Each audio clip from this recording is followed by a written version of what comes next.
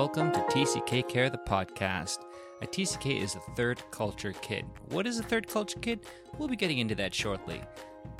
My name is Stephen Black, and I'll be your host as we go around the world interviewing TCK Care people, people who offer care and services to TCKs, as well as hearing stories from TCKs themselves, what it was like to grow up overseas, what it was like to grow up traveling the world, some of the advantages and disadvantages of being a TCK, how their past experiences have shaped their current situation, some of the unique advantages that go along with having that international, multicultural, highly mobile upbringing, and lots more. I would love to get some input from you as you're listening in on this. If you have comments, questions, concerns, or just like to chime in on the conversation, feel free to drop a comment, shoot me an email, or get in touch on social media. We are going to be starting this podcast strong with Michael Pollock. Thanks for listening and enjoy. Michael, because this is a TCK Care podcast, I have to ask you the terrible question. Where are you from? Right, Stephen, you just used the TCK four-letter F word, from, but I like to tell the from story.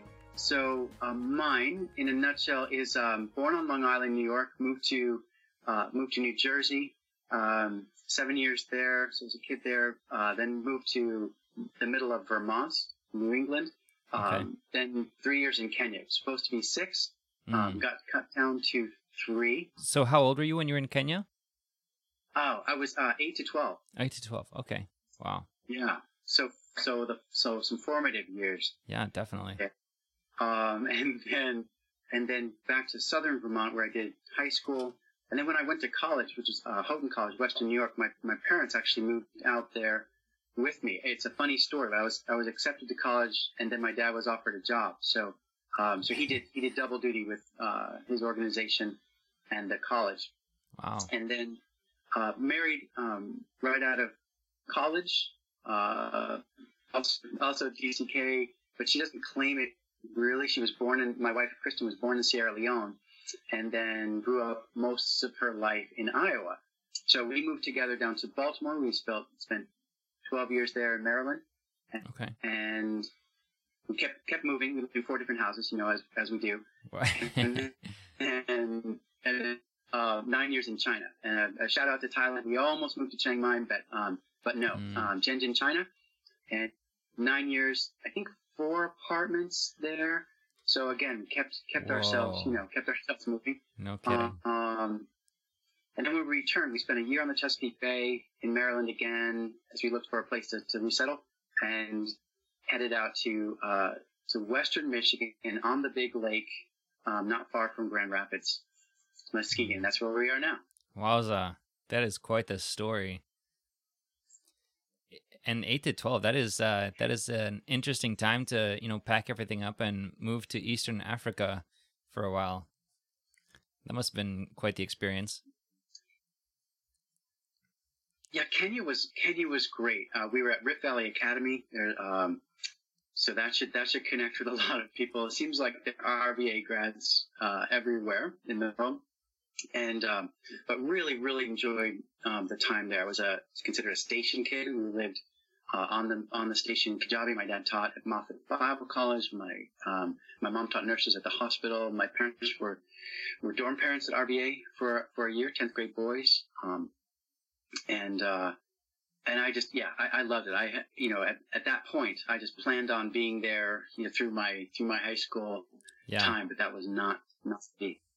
I actually got to go back and student teach in my senior year of college, and so that was a lot of fun to be back, just to see it from a teacher or adult perspective and spend time. Mm-hmm. Oh, interesting. Yeah. Did you happen to know the Jalous family when you were over there? Yes, I would say that would be like Mark and Debbie. Yep, that's right. Mark, Debbie, Daniel, Steve.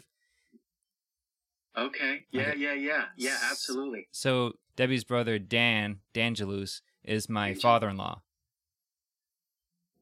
You're kidding. No. Oh, my word. Okay, this is a reach, but I have a picture of my dad leading leading a Picky Safari. It's a high school group driving motorcycles across northern Kenya, and he drove the Land Rover for that. And I think that one of the Jalous brothers was on that trip, but I would have to have to dig out the picture and hear from one of the Jalous guys. But they were, a couple of them were definitely older than I was. I would have been an 86 grad. Okay, gotcha. So yeah, but yeah, that's really cool. Wow, that's really cool. Small world. Every time someone says RVA, I got to throw out that connection and see if anything happens. So it's cool that you know them. Absolutely. This is a good TCK Care podcast. We've already got, good from story. We've got some like international connections going on. Like, let's keep it rolling. Right. That's how it works. Yeah. Exactly. All right, Michael. Today I wanted to talk a little bit about just the TCK profile, if you will.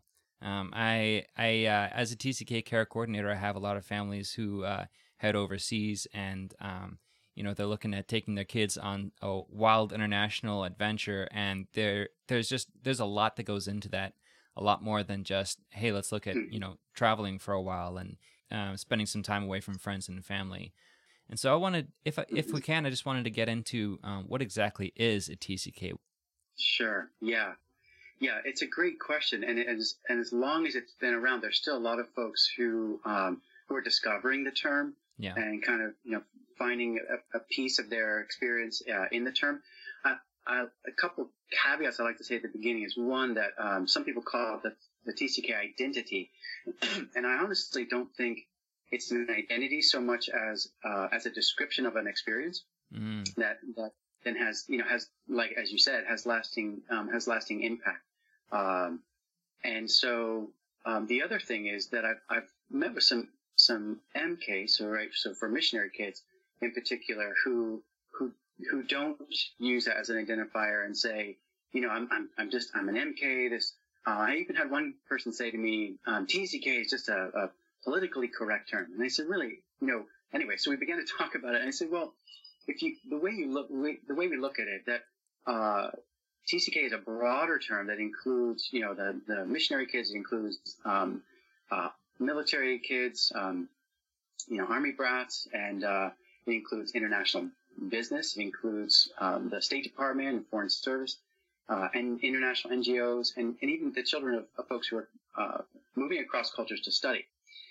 And so I said, it's kind of like fighting and saying, well, I'm a trout, I'm not a fish. I'm just a trout. And you say, well, that's okay. But, when you recognize that you're a fish also, that it doesn't define all of, what who you are, right? It doesn't determine your future. It just gives you, in some ways, some connections to other fish. So you can say like, hey, trout, catfish, you got some things in common that say a raccoon wouldn't have. Right. And that's cool. Yeah. Anyway, so I think those things are kind of important baseline pieces, and then the what makes a third culture kid a third culture kid. So really the original work that was done on the term, or was coined by Dr. Ruth Useem. So another Michigan shout out to state. And the research was done there and in India. And it was my father, David Pollock, who took her research and developed the profile piece. So he said, okay, he said, what about the practical implications? She said, well, that's not for me. I'm a researcher. You guys do that. And almost literally, that was her word. So he said, there are two key elements in being third culture kid. One is the cross cultural, and one is the mobility. Mm-hmm. Then you start to parse things down a bit in there, because someone can be cross cultural and mobile within their own country, and I believe there are some in country boundary cross cultural pieces that are absolutely TCK. Yeah. But we've kind of parsed them into, say, okay, that's a domestic TCK, and because it has some different implications. Why do we parse this all out? And part of it is, we explained that in the TCK book, 3rd edition, is because there's been this ongoing battle between researchers and practitioners. researchers say, well, we want a set, so we can understand who we're talking about to do the research, because otherwise it's meaningless if it's sort of really nebulous. Practitioners say, well, that's great, but we want to care for all the people who are cross-cultural and highly mobile, and so y'all come, you're part of the family. And so I'm in that camp, even though I've done, some research. We want to include those who have had this experience. Yeah, definitely. So then you have to draw some lines to help both sides. And it was my father who developed the description. So I'm just gonna read it through. Third culture kid is an individual who, having spent a significant part of the developmental years in a culture other than the parent's culture, develops a sense of relationship to all of the cultures while not having full ownership in any. Elements from each culture are incorporated into the life experience, but the sense of belonging often in relationship to others of similar experience. So the implications of that are, someone can say, well, how long does it take to become a third culture kid? We say, well, it depends. Part of it depends on the exposure. Mm-hmm. A military kid on a base in Germany coming from the States is not going to have the same exposure to culture that the child of a Nigerian scholar is going to have, say, in Boston or London. The difference between immersion.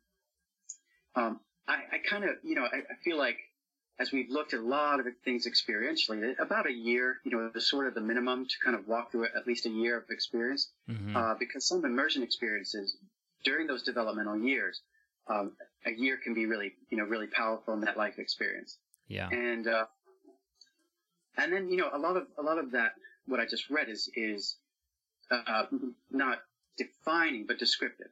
And so again, it's not intended to peg anyone, but these are common pieces. So, the third culture is the interstitial culture between cultures. And so it doesn't matter how many cultures you could have grown up, in 18 different countries. Like, that's describing a lot of, State Department kids.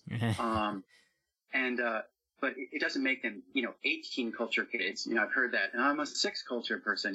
Right. No. The third culture is the interstitial, and then the pieces, of course, those elements that get incorporated are from all of those different experiences. And when, say our experience, I was a principal for 5 of those 9 years in China. We had students from all over the world, and 70% of our students were Korean. And what we found is, again, so let's say you've got an Australian kid in an American school with 70% of the fellow students are Korean.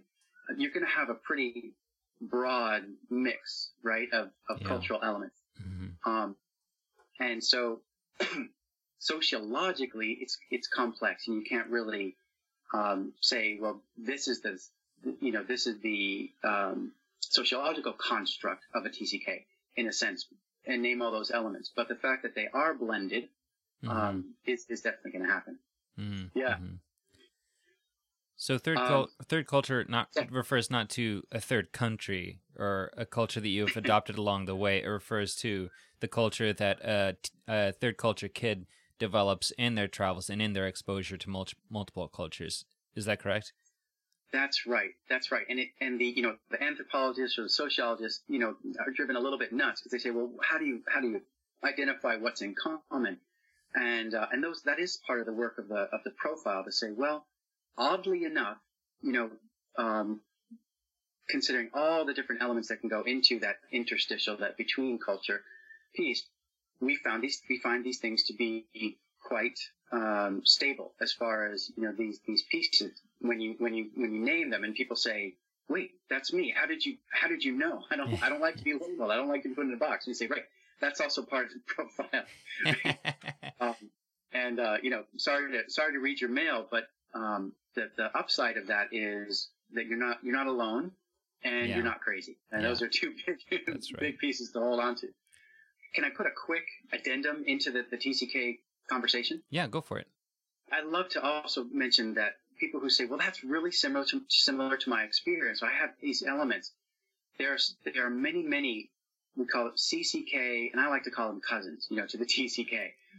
Sure. Children of immigrants, children of refugees, children of minorities within a culture, folks within a country where there's very strong cultural differences in language. You look at countries like Kenya or like India, where there's really, really strong differences, and they go between. They may never leave their political boundaries, but they go between cultures. International adoptees. And then even kids who go to international school within a country and spend their days, code switching right back and forth between home and the international school. Right. So all of those, and there are even some really unique similarities that we've been discovering. For instance, and this kind of blew my mind. It's like boom, the hearing children of deaf parents. They say they've been telling us, hey, deaf culture is very strong. When a child is born with hearing, in that they become this in-between culture kind of thing between the hearing world and the deaf world. Interesting. They were saying, we're using your materials. And that's fantastic. I'm so glad it's helpful. I wouldn't have considered that. So like other discoveries, I'm sure there's more out there. People will, make applications and say, this is really helpful work.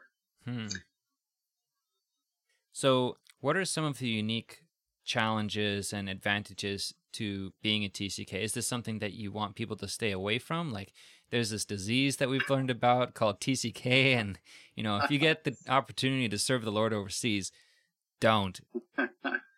Yeah. Great question. No, TCK is not a disease or a negative condition. It's a description of growing up that absolutely has its challenges and its benefits. And that you just can't overemphasize. I was singing that song all day. Because you can make some really big errors on either side. There are some who would say the TCK experience, the MK experience is difficult. It's hard.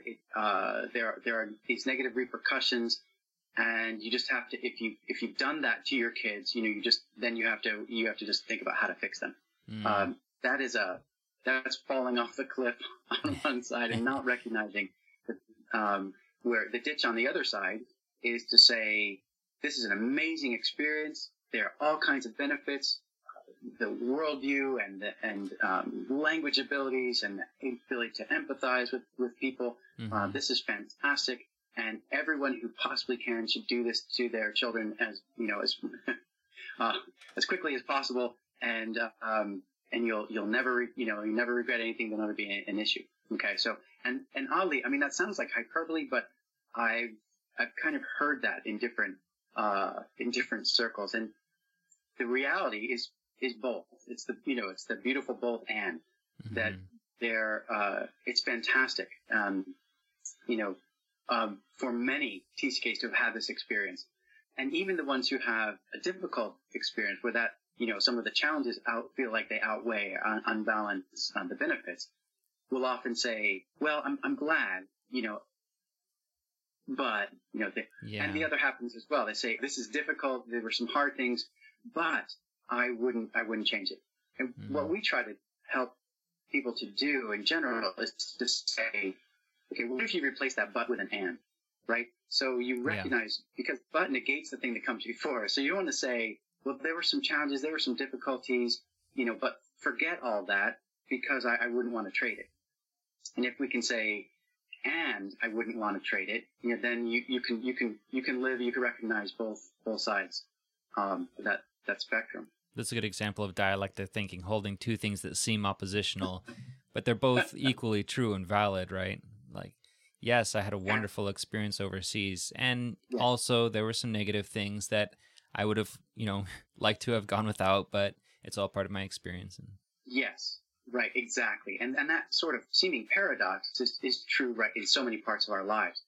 So just going off of what you just said, you're talking about how some of the advantages are language acquisition and, a broad worldview, getting a lot of different experiences, that kind of thing. And then some of the challenges, what are those challenges? I've heard that grief and loss is a big one for a lot of TCKs. Some Sure. have even said that it's a fundamental part of the TCK experience. Would you agree with that? Yes. The statement that kind of rocks people who say at the typical TCK, right, at 18, has gone through more vital relational losses than most people experience in their lifetime. When a TCK leaves a community, they don't just leave one important person. It's not like that, or a group, but a whole world. It's their universe. And Doug Oda, in his book Safe Passage, calls it the psychological cliff, where everything just sort of drops off. And so dealing with those losses, the natural outcome of loss is grief. It's not something that you can choose to do or not do. It's like the symptoms of getting the flu. It's going to come. It may look different for each person. It's going to maybe have a different cycle, but that it's going to come. That's just natural. Mm-hmm. And so without a good process of mourning those losses, so I think of mourning as the active attending to the grief that comes, right? So if use the flu analogy, which I like. It's what do you do when you have the flu? Well, you need people. Maybe someone comes and comforts you and wipes your head, and you might you might take the day off in bed. You might you have your favorite foods when you start feeling better. Right. Ginger ale and crackers and that kind of thing.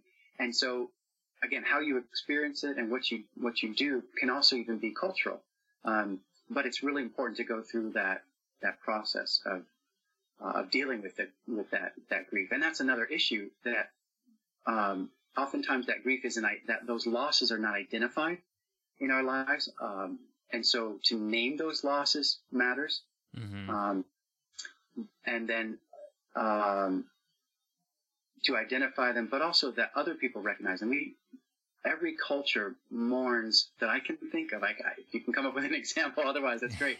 But every culture mourns together, right? They find a way. You think of Jewish culture. One of the beautiful pictures is sitting Shiva with the family, and mm-hmm. And that kind of I've seen this across many cultures that we do it together. Well, if a TCK jumps on a plane, right, and heads off to college, they lose their world. But they don't necessarily have anyone who recognizes that they just lost this world. So there's no funeral, right? There's no process. Right.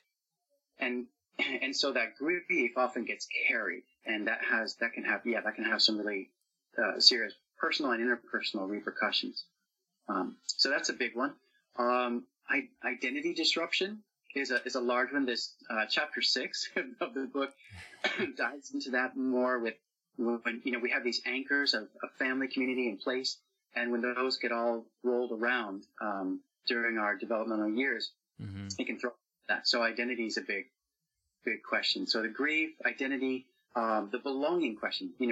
Where are you from? That causes panic attacks. That I don't know.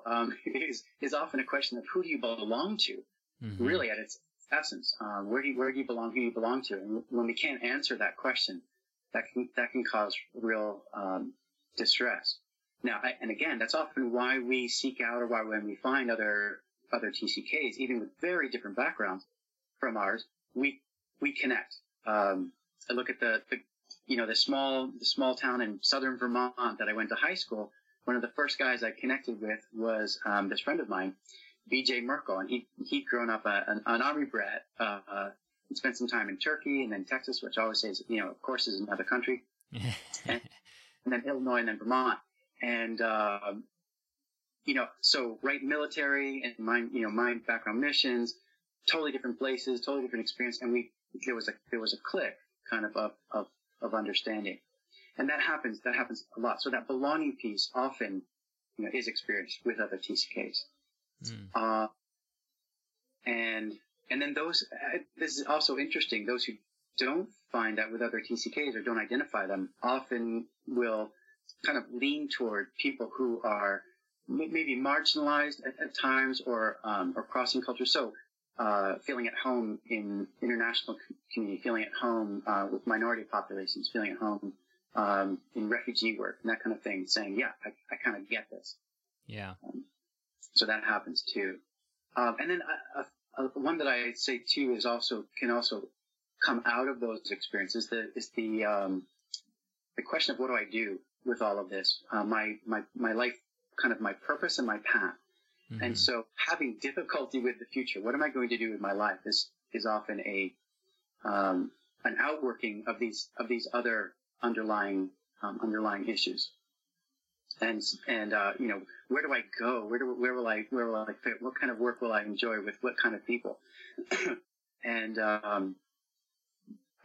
particularly, I think for those who prefer by personality a more stable, settled experience. Some people by personality, they love to travel, they love adventure, and that kind of fits in well with the restlessness they might feel. But what happens when you long for, right, a house and a white picket fence? Like that's what you want to get your ranch, you want to settle in a particular city, right. And you get, restless feet syndrome. You're like, what do I rearrange the furniture and or I move around the city, or I take frequent trips. And I've heard some of my friends in that case where they've settled down and they feel really good about that, to one place, feeling almost guilty or feeling like suddenly they've handed in their decoder ring from the TCK community. And they don't live a valid life, for that community anymore. Mm-hmm. So there's another potential loss, right? And is experienced by many. Mm-hmm. Man, so in that challenges part too can be experienced in this at that college or post college level of delayed adolescence, because there's a couple aspects of why that happens. But let me just name it right now.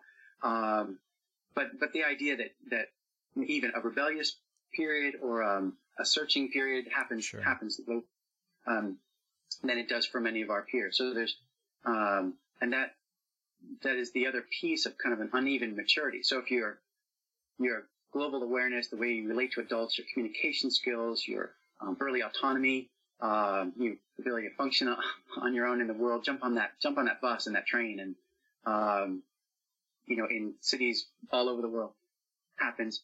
Well, there can still be some undeveloped adolescent tasks. There can be an unknowing of those home passport, and home in quotes, right? Passport culture expectations. There can be a difficulty in differentiating from systems, whether that be my family system, or my organizational system. And that can be a struggle too for in a faith system where you haven't really looked at those pieces. You haven't really looked at I'm not just part of this whole, I'm not just this thing because of my parents, but I've chosen, these things. And,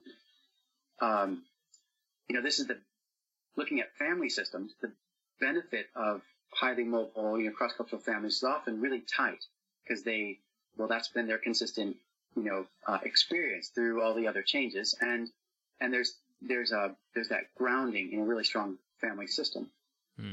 But we also naturally need to differentiate from our parents and find out who we are as individuals, and that really strong, and can even be, I'm not saying it's unhealthy, I'm saying, really strong, good family system, that sustained us through those times. Well, one, there can be a really sudden break, right? If you head off to college, but also, affording the questions and the changes that need to come just as a normal part of growing up. So you can have this unevenness where people say, oh yeah, this person really super mature 15-year-old, and then they're like, what's happening to this immature 22-year-old? Can be part of our story as well. Right. That last piece, that system identification struggle can be one on the broader side too, right? Identifying with the military or with and the military, what happens when you turn 18 and they take away your ID card, and then suddenly you're like, wait, this was, to belong in the system that has been so strong for me, I have to enlist, I have to sign up again. Sure. Which happens, or, what happens if I don't? State Department or the mission, sending organization, or even a business. I was just talking with a guy who grew up in the Shell Corporation, and he was contemplating a job back with them because of all the relationships. But he's saying, but what if I want to work for another company? And is that weird to go back just because my family were with Shell? Mm. So on the other side, I mean, is a good place to jump in. I've just hit some of the big blocks that are difficult, but there's so many benefits. Because if someone just listens to that first part and they're like, "No, I got to go," then you're like, "See, Pollock thinks it's terrible to be a TCK," and it's actually the opposite. I think it's a fantastic. We were looking at this number: 268 million people, right, globally mobile right now, which brings us to be like the fourth largest nation group. If you make us a nation. I used to say tribe, and I've stopped using that because of some of the difficult aspects of tribal politics. But I kind of like the idea of this mobile nation. Anyway, so there's many of us, and the benefits. We can sit down and name them. But we look at this idea of being having a global cultural collection, and often being knowledgeable, but also curious about the places, because we realize, right, I might know these 16 different cultures, that I've been a part of and grown up in, but oh my word, the world is full of other things that, other cultures, other traditions, other ways of doing things, other languages I don't know anything about. And it can make us curious. Those crossing culture, skills, is actually, there's several folks working on this, but where it's, they're talking about cross-cultural intelligence, and this is a deeply needed skill across the board in missional work, in organizational work, in NGOs, in relief, work in politics and global dynamics. We need more people with those kind of skills. That's really positive. This three-dimensional worldview. You sit there and you read the BBC on something going on in Mali, and you go, "Wow, I was there. I can smell it. I can see it. I know some of the underlying issues." And it's no longer flat, and that can also lead to the crucial element of empathy, right? If when we have a three-dimensional view of people, their situations, the world, then we really can step in to a greater extent to the things that they feel, the things that they experience. Having a sense of security, moving through the world, and a sense of, I can handle what comes at me, can be a benefit. The motivation within culture to dig in and try. I mentioned that curiosity, but also that the motivation to learn. Sure. Also, it can often lead to a broad base of knowledge. I'll just acknowledge that on the other hand, I do hear sometimes of folks who've grown up. One young woman growing up in Kazakhstan said she was really disappointed that she didn't learn much about Kazakh history and kind of Russian influence until she went to college. And I said, okay, so sometimes we miss the mark where we could be, learning about different places where we're a part of, and we don't. And that's partly being limited. We do not have to be perfect. That's one of the lies that we sometimes hold on to as TCKs. Right, definitely.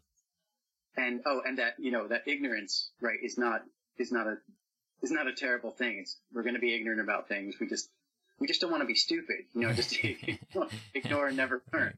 Well, so, even when you're talking about a broad knowledge base, I was like, well, you're going to have a broad knowledge base about, what the world looks like, and yet be completely unaware of pop culture, right? On the other hand, so it's a trade-off. Yes, absolutely. And that's one of the places where there can be a difficulty where people say, well, the internet, so TCK care, TCK, it's not a big deal anymore because the internet. And the problem with that is, one can be the narrowness of channels where we're looking. So if we're not looking broadly and using the internet well.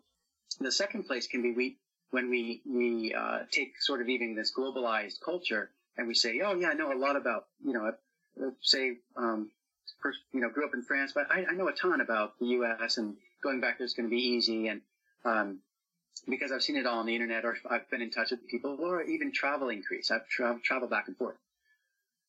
One, dropping through is not the same as living in a place. And two, often the local culture, you just mentioned this, the local culture is often so specialized, and there's much that you don't know until you put your feet on the ground and start doing that, putting in roots piece. Like my daughter, who happens to be, adopted Chinese, grew up, 9 years in China and then back to the U.S.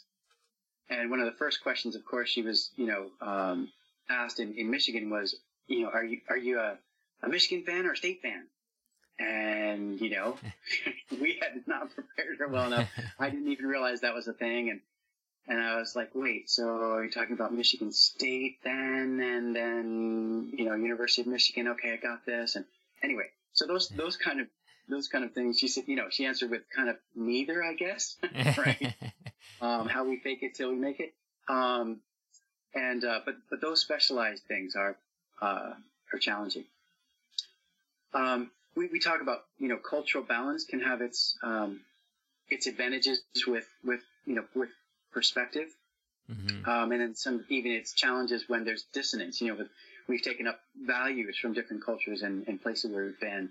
And so we might have a great perspective on things, but we also then struggle with, well, if I accept this culture that I'm in, do I have to accept all of the values? And so how much do we become a chameleon in that? Mm-hmm. And what is the difference too? Again, the work of John Barry was really helpful. I included in the third edition that his the difference between integration and assimilation was a really helpful thought. That you can learn to integrate, bringing the pieces of your background with your present situation together, versus letting go, cutting off where you've been, and totally becoming the thing where you are now. So that's that. The blessing of the chameleon piece is that we can adjust. Mm-hmm. We can make those jumps, and then the curse side challenge can be, but what if I don't want to just blend in with my background because values or preferences or whatever. Mm-hmm. We can also, though, wind up being bridge people for others, and helping. We can see where disconnects happen, and we can help other people walk through that. And that can, again, a challenge of that can be the stress of being that person in the middle.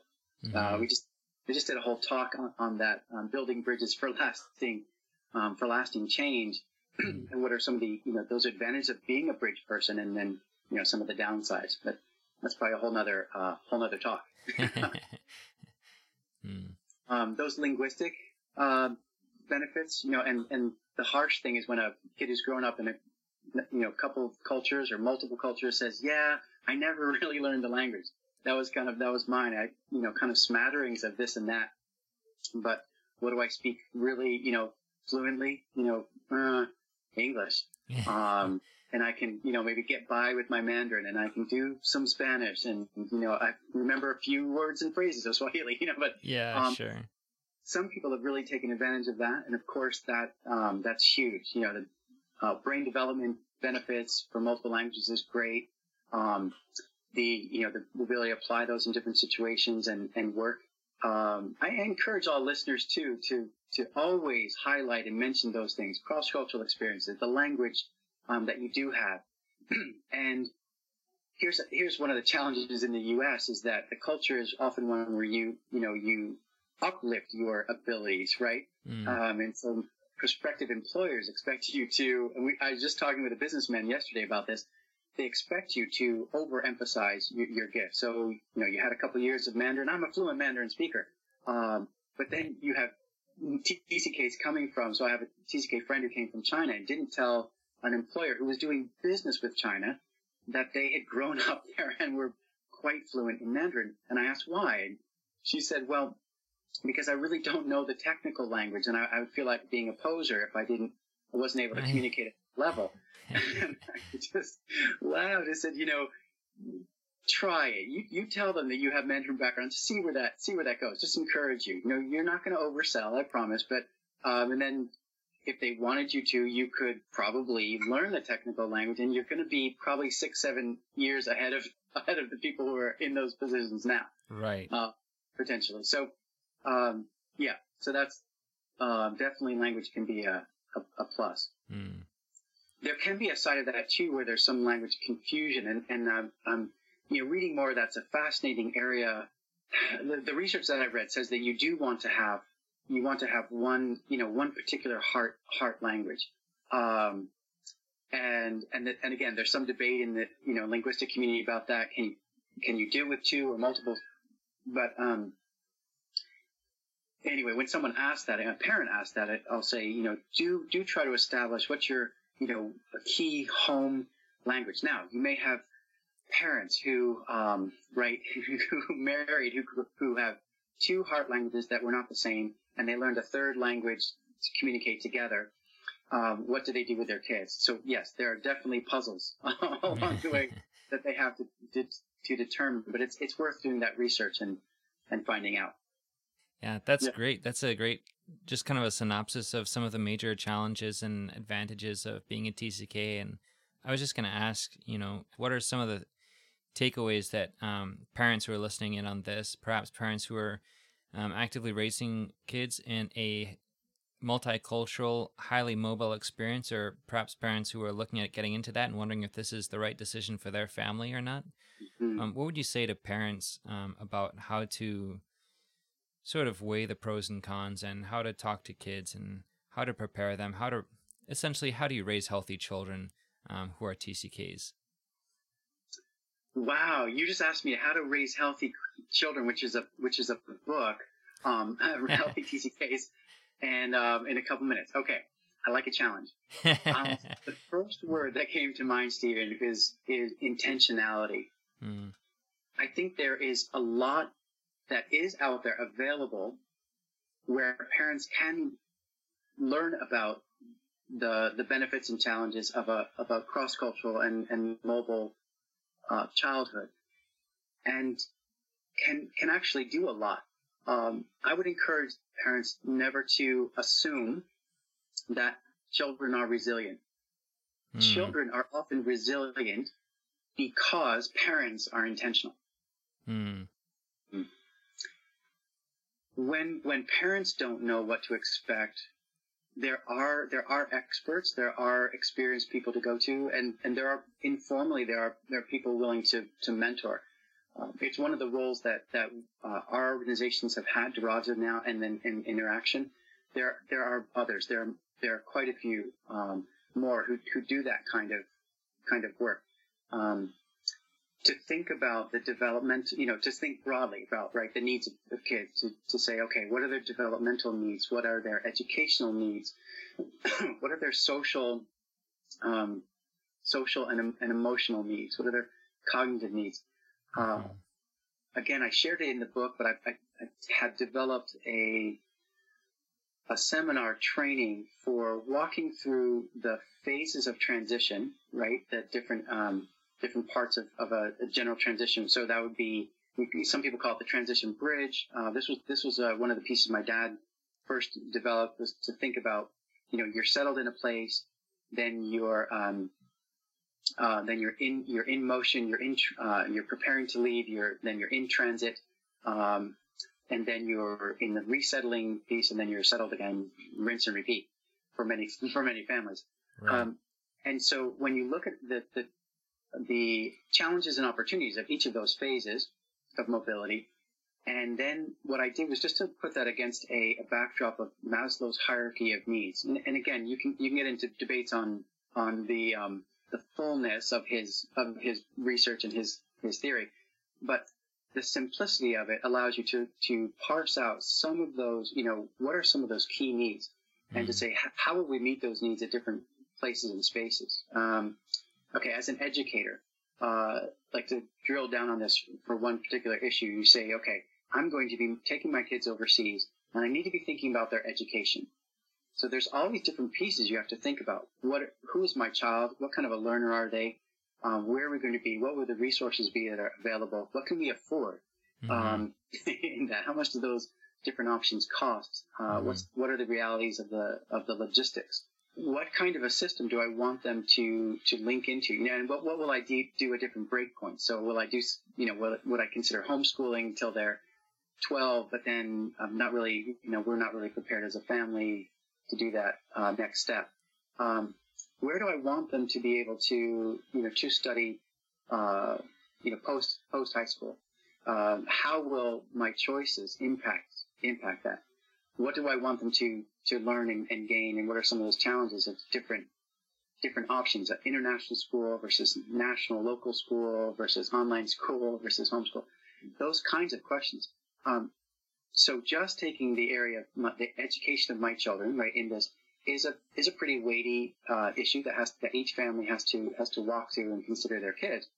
And then if you throw in some complicating factors like, wow, my child has been diagnosed with ADHD or is on the spectrum for learning, or has or is the other end of has this super high capacity, and how am I going to meet that need? So you can see, right, how one family taking on one aspect of development and growth could be quite complex. And again, seeking help and preparation is super important from folks who really know.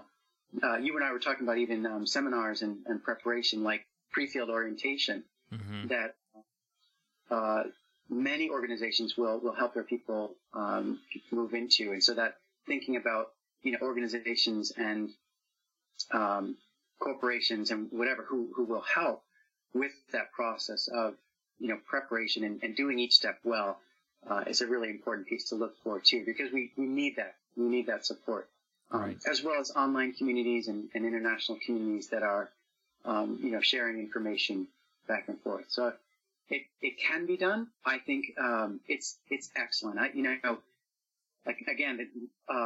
Here was a tell on myself coming as a TCK, coming to raise my kids, half my older kids, half their life in China, and then adopting a child there. I thought, I was ready. I thought I knew what I needed to know as a parent of TCKs, because of course I've walked through it, and then look at my father's done all this research, and I have this head start. Right. And the truth of it was I had a lot to learn.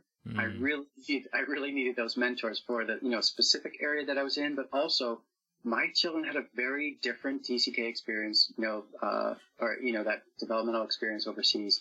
I would say international school experience than I did. And so I quickly recognized that, wow, I was also new, to the experience of being a parent and walking my kids through, TCK China, and had a lot to learn. So, well, it's kind of like what you're talking about culture, how you never really know what to expect until you hit the ground, your feet hit the ground and you're in that place. I think perhaps the same thing is true for parenting as well, and that you can prepare all you want, but then, expect the unexpected, so to speak. That's right. And that it doesn't mean that you don't prepare because, oh, well, I'll have to learn anyway. But, you have to, laying that groundwork is really important. And then, being ready to flex as you're there. Absolutely. Well, you've given us a lot to think over, and wow, this has just been an amazing podcast, Michael. Thank you so much for coming on and sharing some of your experience and talking a little bit about the research and the profile of what a TCK is, and the advantages and challenges that they face, which are both significant, I think, and then how to kind of grapple with what a TCK is and what that means for your child as a parent. Yeah, Stephen, it's really been a pleasure, and I, William Paul Young, on the cover of the Third Culture Kids third edition, did say, hey, this is the TCK Bible. But one of the reasons I don't like that. I really appreciate his honoring of the work, but and him as a person, as a third culture kid, is very meaningful. But I like to say that it really is an ongoing conversation. We've learned a lot. There's much more to learn, to research, to dig into, and I appreciate what you're doing and other folks in positions like yours to advocate for third culture kids, to to help, explain and bring understanding. And then, the more understanding, right, the better care that we can deliver. So, right. Absolutely. So carry on. Thank you. Anything I can do to encourage you. Yeah, definitely. And if you guys are listening in on this and haven't yet, I'd highly recommend the book, Third Culture Kids, Growing Up Among Worlds. It is like Michael was insinuating sort of the TCK Bible, and I hadn't even realized that, and I use that phrase myself on occasion when I'm talking to families about raising TCKs and stuff. Like, you got to read the book. It's going to talk about transition. It's going to talk about the profile and break it down much more extensively, and so it's an excellent book.